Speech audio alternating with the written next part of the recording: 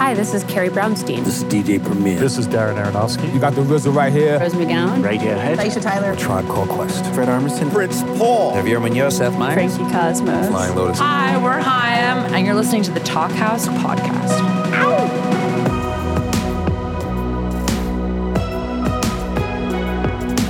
Hello and welcome to the Talkhouse podcast. I'm Josh Modell. On this week's episode, we've got a pair of musicians from the UK who recently collaborated for the first time, Dana Margolin and Joseph Mount. Now, Mount has been the driving force behind the band Metronomy since 1999, and he's found success not only with a series of winning electropop records, but also by remixing tracks for big names like Franz Ferdinand, Gorillaz, and Lady Gaga. If you're unfamiliar with Metronomy, a good place to start is 2008's Nights Out, which is a sort of concept album about, as you might guess, a night out. But Metronomy's catalog is intriguingly all over the map. The band's latest is called Small World, and it features a much gentler side of Mount's songwriting personality overall. It also features a stunning duet with the other side of today's conversation, Dana Margolin of Porridge Radio. Like Metronomy, Porridge Radio really started out as a solo project, but grew into more of a band situation, though each is still the brainchild of one person. Margolin started recording under the Porridge Radio name back in 2015, but it was her second proper studio album, 2020's Every Bad, that really made the world stand up and take notice. It's a powerful, intense record that stands alongside current heat seekers like Dry Cleaning and Wet Leg, but that has a stamina all its own. Margolin is just about to release the follow-up to Every Bad, an equally bracing and incredible set of songs called Waterslide, Diving Board, Ladder to the Sky, once again on the secretly Canadian label. Check out a little bit of a song called Back to the Radio. And I miss what we were, but you've closed yourself off to me. We sit here together, the same as we've always been, laughing and talking, but I want to cry to you, laughing and talking, but I want to cry to you, sit still, do nothing, what if it mattered, I'm trying to help without breaking or shattering. In this conversation, Mount and Margolin talk about their collaboration, about the time that Mount almost but didn't quite catch Margolin performing, and about the importance of lyrics. You'll hear how eczema factors into a new song. They also get to Kierkegaard, Michael Stipe, and Margolin's desire to, but inability to, write a, quote, nice little love song. Enjoy.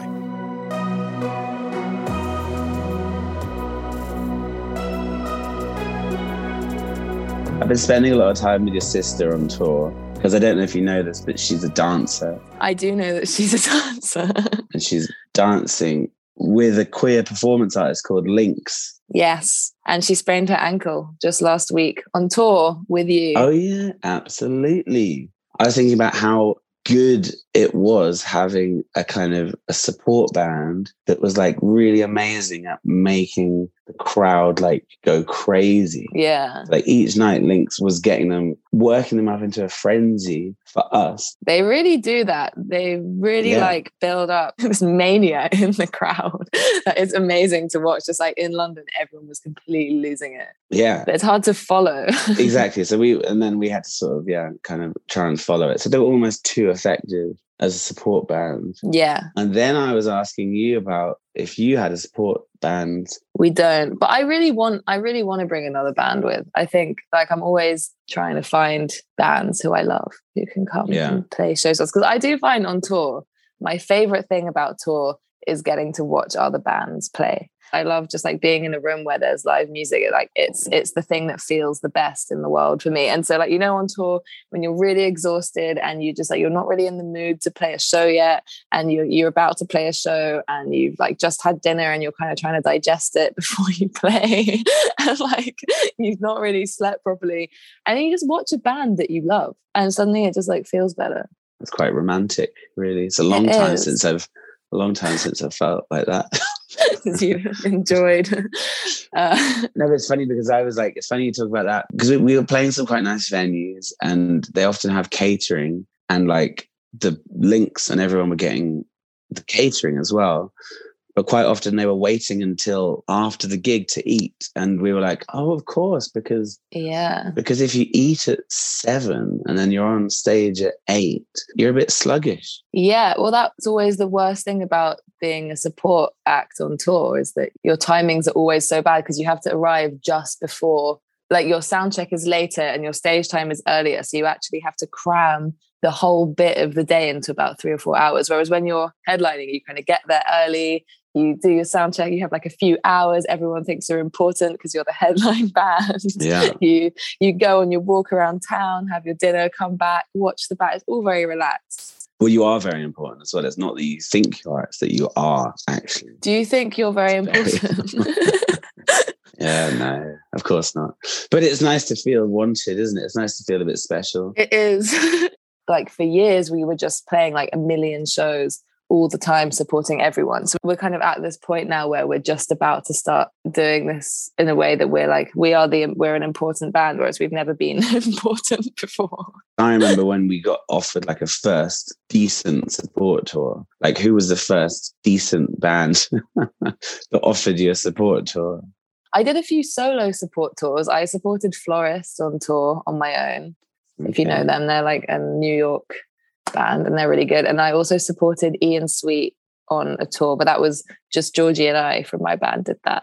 I kind of used to just say yes to everything and just go for it and be like, okay, let's figure out how to play the show as a 2-piece now.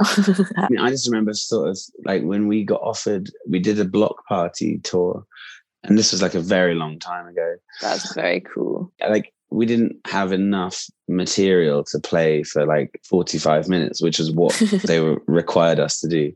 But I remember just thinking like, oh, wow, this is a real, like, it was a taste of the sort of real thing. And then it suddenly felt like, oh, well, we can't go back to supporting any old chumps. Any nobodies. Yeah. Only indie royalty from here on out.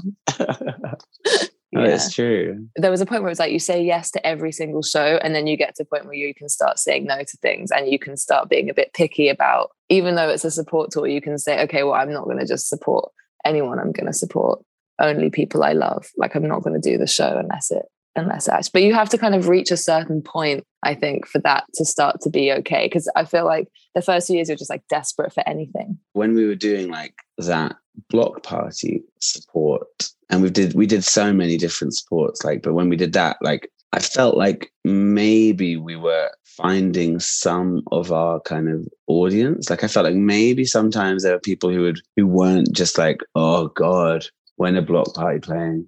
How did it feel doing what you do in front of like people who have no idea potentially who you are? Like, do you feel like you kind of won people? You kind of gained fans and stuff? I think we kind of have a weird thing where we're a very intense live band. Have you been to a show? I did accidentally. You accidentally came. Oh yeah, you accidentally. Maybe we should also explain to people how we know each other, yeah. Which is simply from our collaborative track, which we did together, which was the first time we met. For my record, yeah. But you did come to the Hope and Ruin after I'd played a show about 6 years ago. I have a very good memory for gigs and really and venues. And the more I do not. the more I think about it, the more I sort of remember. I think I arrived at the end of your show, and I'm sorry for that, but I wasn't. It's okay. I was kind of going to see the band after. Well, that makes sense. I mean, my friend worked there, and he was like, "Oh my God, Joe from Metronomy is here. Oh my God!" And we were all a bit like, "Wow." So you had that celebrity status amongst the Brighton DIY scene. There you go. I do love that somebody else noticed that and mentioned it to you as well. Yeah, that I was there. They were like, "Oh, so have you known Porridge Radio for a long time?" Because I saw you at their gig at the Hope and Ruin in. Can you imagine? I know, it's brilliant. It was like 2014 or something, maybe a bit later. Yeah, so I'm a sort of old Porridge Radio fan from then. Yeah, you go way back. Wow, that's really amazing. You've really stuck with us through the years. Thank you. You're welcome. I like to support bands. You know, I am actually I'm an old time Metronomy fan from probably from your block party tour days, because I used to read the NME and I remember reading about Nights Out and buying the CD when it came out. Amazing. And being a massive fan. So that is my thing that I tried to keep cool. No, it's cool. I was on your track, it's fine. When I was thinking about things I wanted to ask you about, not that it's really relevant, but I was sort of wondering how old you are. But you don't have to tell me. You could show me with hands because I'm 28. I'm 20, very, okay. I have no shame. So are you 10 years older than me? I'm actually 11 years older than you. Yeah. Oh my God. Okay. I was going to ask you about that, but then hang on. I don't want to lose the thread. Which was that. So I think I saw a bit of you in 2014, and then I'd heard you on the radio, and then the only live performance I've seen apart from sort of online is recording you, and that was it. Really. Yeah. So I've yet to have the full experience. So I guess like we are quite an intense band. I think a lot of people kind of come to the show, come for the support, and then if they see us, they're a bit like, oh, that was a lot, and wow, I am quite cocky, and I think I should reel it in. So I will be less cocky. But I think that we do surprise audiences who haven't come to see us. Often people be like, oh, I saw you by accident, and it was great. But I think maybe that's because we are a very live band. Like the live chemistry is very important to what we do. The kind of image I've built up, or the image I'd like built up of you previous to actually like previous to recording, was, I think, and it's that thing which is quite kind of the thing that you realize about musicians, and like whether it's kind of bands or pop singers or whatever, but basically people present to you like what they want to present to you. Like everything is kind of considered, you know what I mean? The kind of intensity of what you do is such a sort of huge part of how I think you're sort of seen and like consumed. and when we were hanging out for the day in Margate, and how like it was just not intense at all. It was really fun. It was such a lovely day. But it's kind of, I guess like recently I've been thinking quite a lot about that, about how like the image that people want you to have of them, and things like humor in music and all that kind of stuff. Yeah. And kind of enjoying seeing how people kind of play with it. I quite like when we were working together, when it came to the actual recording, that's when I saw the thing which I'd sort of been expecting to see at the pizza shop. Yeah.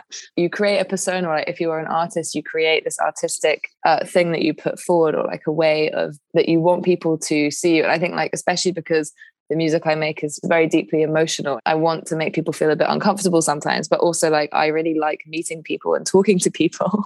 And I find often there is like a bit of a dissonance between how I am as a performer and then how I am as a person. But I think maybe that's kind of the fun, is that when you are a performer, I don't know if you find this, you can decide who you want to be in your song, and you can decide who you want to be live, and you can be that thing because you're creating an entire world that your art exists within. And then outside of that, you can be whoever you are in your day-to-day, because again, you're like creating an entire world that is your real life. I think in a way that's probably where I've suffered from not really thinking about it enough.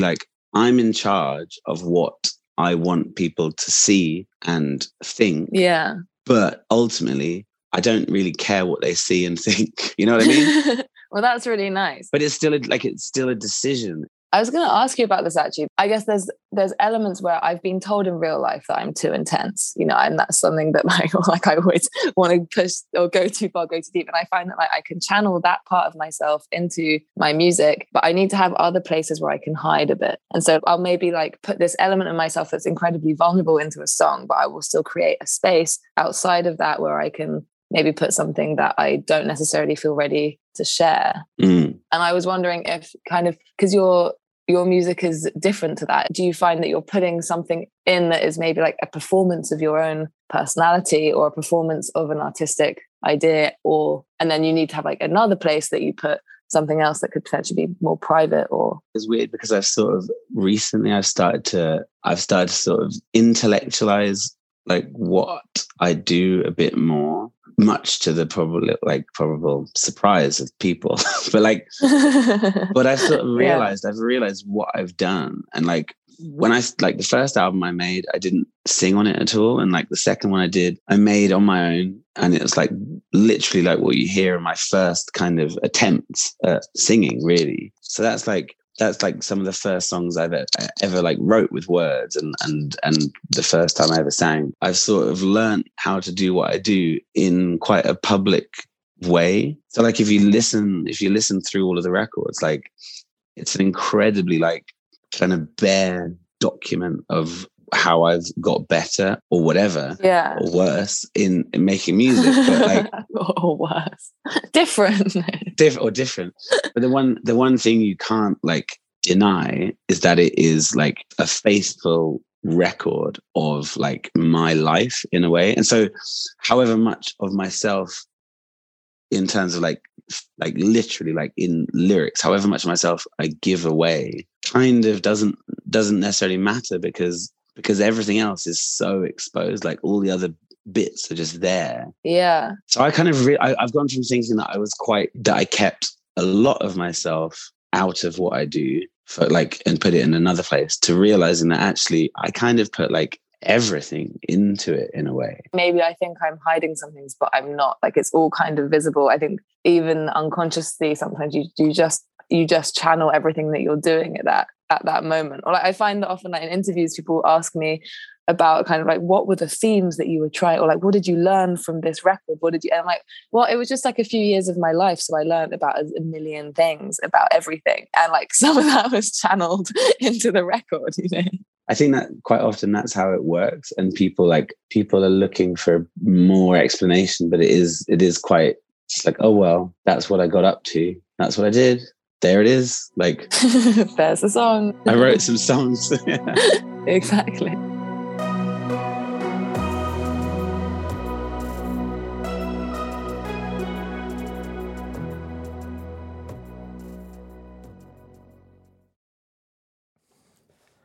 Hey, this is Josh Modell, host of the Talk House podcast. We love it when musicians come on the show and talk about process, and often they'll get into the nuts and bolts of being a working artist, which can sometimes be fun and sometimes feel more like a business. Well, this episode of the Talk House is brought to you by DistroKid, which is an amazing service for musicians looking to get their songs out into the world in an incredibly smart and cost-effective way. For the past decade plus, DistroKid has made it easy to get your music on all the streaming services, including Spotify, Apple Music, TikTok, Instagram, and more. You keep 100% of your earnings minus a flat yearly fee, which is a better deal than you'll find anywhere else. They also make it easy to upload lyrics and metadata, and to track your earnings and share them with your bandmates and co-writers. You can even snap on extras like Instant Share, which allows for easy collaboration. The DistroKid app makes it all a seamless experience that will save you a ton of time that would be better spent making music. The DistroKid app is now available on iOS. Head over to the App Store to download it. All bands and artists have jobs, right? Jobs they do like, others they don't. Times they're fucked up and they've had to face the boss with rosy cheeks and the tails between their legs. 101 Part-Time Jobs is the podcast where we hear those stories. I've had some killer guests on, like The Chisel, Chastity Belt, Real Estate, Kurt Vile, Mannequin Pussy, and so many more. If you subscribe to 101 Part-Time Jobs podcast, you'll be getting 2 episodes weekly. That's a promise. See you soon. Your new record, which I leaked to you, you leaked to me, and I've just leaked now to everyone else. Who have you leaked it to? To the world.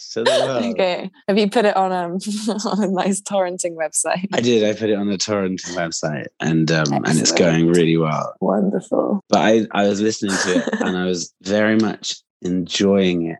And I guess like the thing that strikes me is that in quite a few of the songs, right, I think like you're sort of a millimeter away from like sort of like a pop smash. All I want to do in my life is write a pop smash. That's what I want to do it, and we're working towards it. It's getting there. I remember like the first time I heard, and I'm not saying it reminded me of this, but the first time I ever heard Pavement was because of that song. It's called Stereo, isn't it? Yeah, I love Pavement. Feel free to compare us. I'll get to the comparison. Okay. But like when I first heard that song, I was like, oh my God, this is like, and I'm talking about Stereo. I was like, oh wow, this is like that other stuff I've been into, like Weezer, or it's like Green Day or something like that. I might be wrong in terms of timings, but I remember just thinking like, it sounds like kind of pop punk to me or something like that. And then I obviously listened to like lots of other Pavement, and then you realize like they don't always do this kind of thing. A lot of the other stuff's way less accessible. But anyway, I was just thinking like, you know, one of these days, you're probably going to have a kind of like song, like a crossover smash hit. And I was just wondering if that's what you want. The Look, for example. Well, yes, would exactly. be a The Look. direct comparison there. Yeah. I mean, I would love that because it's fun to bring people in under one pretense of like, oh, our music is like this. And then they realize that it's actually like a lot of other things. When you have loads of different ideas and you love loads of different genres and different artists, they all tend to kind of seep in different ways. And it's fun to be like, okay, this song just not on purpose, but it just turned out this way, like completely fits into this genre, and this other one on the same album completely fits into another one. But they're both very obviously my songs. I think I can also see it in your music, actually, the kind of like you got different vibes. yeah, different vibes. Yeah. It's fun to have that. I would love that to happen. Yeah. But do you think there's any part of you that subconsciously would feel like, oh, this is like too easy or something? You know what I mean? Like, do you think that would ever happen? I actually, every time I try and write a song, I go and be like, I'm going to write a nice little song now. And I'm like, this one's not going to be this one's not going to be miserable. Like, I'm just going to write a love song and it's just going to be a nice love song. And I just like, every time I can't do it. And I feel like with time, I will get there and I will write a happy little song. I think some of the biggest pop smashes ever are not like happy songs. I think lyrically, a lot of the sort of biggest songs ever are quite probably sad. When I've done stuff previously, I've like stopped short of certain things because I felt like, oh, that's not cool, or that's not kind of me. You know what I mean? When in fact I probably should have just been like, fuck it. I keep telling people this is the year of cringe, and I'm kind of embracing that. And I think lately what's been really interesting and exciting to me, just from a creative point of view, is just being like, okay, well, this thing is really scary, I'm going to do it. Or like even just in my life in general, it's like, this thing terrifies me, I'm going to do it. Okay, I dare myself to say that thing that I don't want to say, and then I do it. And so it's quite, I feel like maybe music, the way that I'm writing songs, is also kind of an extension of that, which is like, you know what, like, I'm just going to give everything I have to give, and I'm not going to hide it. When I came to record Hold Me Tonight with you, and I changed the lyrics because I was embarrassed by them. And that was kind of like an example of that, where I think actually it was really helpful for you to just say, like, the most heart on sleeve stuff is the best stuff, like the cringe stuff is the good stuff, that's what people like. And I think it kind of let it click for me in a way, which is, if I've written something and I'm sharing it, I just need to like go all in. I need to give everything. If I'm going to give something, I should just give everything, and I should dare myself to just take that like emotional risk and take it to the next level. And so that's kind of something that I try to do actively in music and art, just like make myself incredibly vulnerable and then see what happens after that. But I think that's like, I've spent a lot of time, like, you know, like sometimes when you hear if you like hear a song and you hear a lyric and you're like, wow, that's really clever. Like, or that's really kind of beautiful. Like, I wonder how they came up with that. And then you realize, either by sort of maybe, I don't know, like working with them or reading about it or something, that actually, it was just like, it was a route one lyric. Like I was listening to there's a song of yours, and I can't remember exactly what it is, but it was like something about hands being so itchy that you wish they'd fall off. Cut off my hands because they're itching so much. No, I can't remember. It's end of last year, and it goes, cut off my shoes instead of taking them off. Cut off my hands because they're itching so much. And I was like, oh, that's funny. I was like, it was a combination of like, oh, that's like some really funny imagery, and on the other hand, it's like this weirdly relatable thing. Like, I don't know, like I mean, like in a really kind of like, in a sort of, again, like in the most basic of ways, like I get eczema and I can like, that's where it came from. I had really, really bad eczema, was where that was the root of that. Exactly. So on the one hand, you're just like, oh my God, that's like, it's so true. It's like lines like that, which kind of have, you know, like it's quite effortless. So it seems effortless, but it's really kind of touching and nice. Yeah, I feel like sometimes you just get a line that just comes into your head, and it often will come from something quite simple. And like, you know, that was very much like my feet were really itchy and I needed my shoes to like come off. And then my hands really itchy. And I was like, I'm so uncomfortable in my body. This is so intensely like horrible to have to experience this on my skin. And then it can be read in an emotional way, but it's also just very literal and it's very like immediate. It's quite nice, like as well. It's quite like lazy as well. Yeah. You know, as a sentiment, I quite like it. But in a way that works for you. It's a very lazy sentiment. There's another thing I was thinking about, and like, because this is something I kept talking about, because when I was doing the new record and I was trying to write like positive songs, and it doesn't come naturally to me at all. And I was sort of forcing myself to write sort of like happy-go-lucky kind of lyrics in a way, and melodies and songs. And I was talking to people about it, and I was mentioning bands like REM, and I was mentioning like songs like Shiny Happy People, and I was saying how it was so it's like these miserable but joyful songs that are they do both at the same time. Exactly. I wasn't necessarily like into REM when I was a teenager. It was because I was into like Nirvana, or I was into stuff which was like angsty. But REM are as angsty, just in a very different way. No, like totally they are. But at that age, I could not draw the line between like Michael Stipe and Kurt Cobain. I couldn't do it. You know what I mean? It seemed too different. But what I thought was interesting was how, when I was listening to Nirvana and like indulging in the kind of angst of it, I was, I don't know, like 14, 15, 16, that kind of age. And Kurt Cobain was like 26, 25, 26, 27 or whatever. Well, maybe a bit older. And it suddenly recently made me realize, I was like, oh my God, like all of this angst, like coming from someone who's in their like 20s. Like now, as someone in my late 30s, it seems to me like, oh, what do these young people have to be anxious about? Like, it's such an old man thing to say.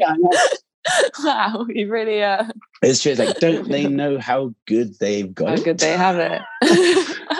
But what it made me realize is you'll never hear people like in their like late 30s writing angst-ridden music, because I think it's like a weird thing that you don't necessarily relate to unless you're younger. But anyways, I was thinking how me listening to your music and you being younger than me, it still has this effect on me that it would have had when I was, you know, in my teens. I think there's some emotions that are just very base human emotions. There's some feelings that are just really universal, whether you are a child or an old man, like so.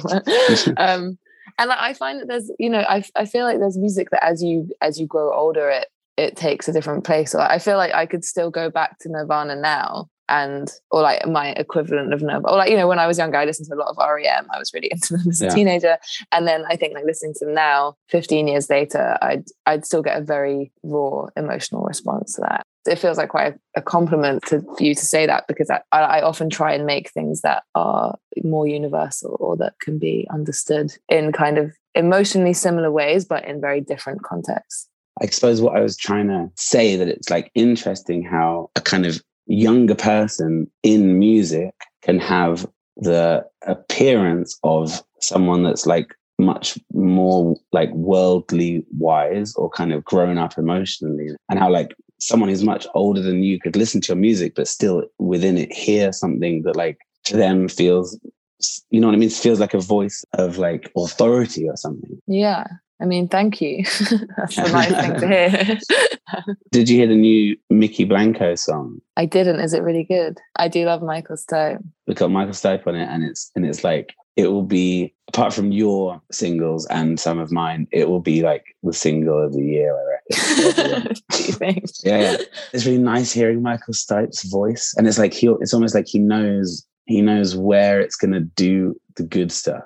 And yeah, it's you should listen to it after this. You should have a listen to it. I will do. I feel like I have like a question that I'd kind of like half formed, but I wanted to ask you about the way that like when you write, do you find that you kind of go in with, now I haven't segued into this in any way, I've just kind of come straight in with this question, but because I feel like you're, like we were talking about this a bit earlier, which is that the way that you write is that you've got kind of like your, whatever's happening in your life or whatever you've learned along the way, it all just kind of seeps in. You're not like trying to create boundaries or like block any particular element of your life off.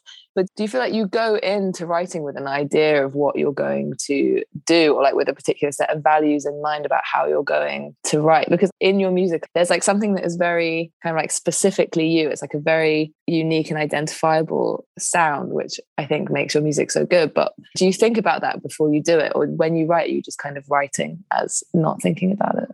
It's changed quite a lot, you know. When I was writing like Nights Out or the earlier records, I was in quite a different place. I felt like I was part of something that was happening in London. And I felt like I was making exciting music. And so I remember like, I guess thinking like, okay, well, it's like, I'm just trying to put everything that I like in music, I'm trying to put it into what I'm doing. And I think at that point, the sort of lyrics and stuff like that were like very secondary almost. But the funny thing about that was that because I wasn't thinking about them that much, they ended up being quite sort of straightforward and quite good because they were just not too considered or anything. Yeah. But I think now when I make music, I feel like, because I've been doing it for so long, I feel like I find it really hard to make it without sort of seeing it in some kind of like zoomed out way. I sort of see myself where I am now and where I have been and what I've done. And I find it hard to detach that from whatever I'm doing musically. So what I've tried to do more is to start really concentrating on lyrics. Because it's like I was saying about your, you know, like whether or not you think you care about lyrics, it's the most easy way into a song. And like when I was listening to your record, all of the bits, there are some obviously like really brilliant musical moments, but they kind of reveal themselves over a few listens. And actually it's like lyrics, which are just like, bam, like chopping your hands off because they're itchy. I like that one. I like that one. Yeah, you like the eczema bits. Yeah. I send you all my eczema writings. Yeah. Yeah, I mean, I definitely write from like a lyrics of vocal. That's like what comes first for me in any song is a vocal melody and some words, and everything else comes after. I have done that a bit over the like past however many years, but now I think that's definitely how I'm gonna do stuff, and it kind of changes everything. I think when you work like that. Yeah, I guess it does. Maybe it would be interesting if I tried to write a song without any words. Maybe just that's riffs. my next just challenge. Just like massive start with guitar riffs. Yeah. Well, my least favorite song on the album, which maybe you can guess. On my album? No, on my album. I don't have a least favorite one on your album. Your album's great. Great, thanks. But like we have a song called Rotten on the new album, and that started off with a riff.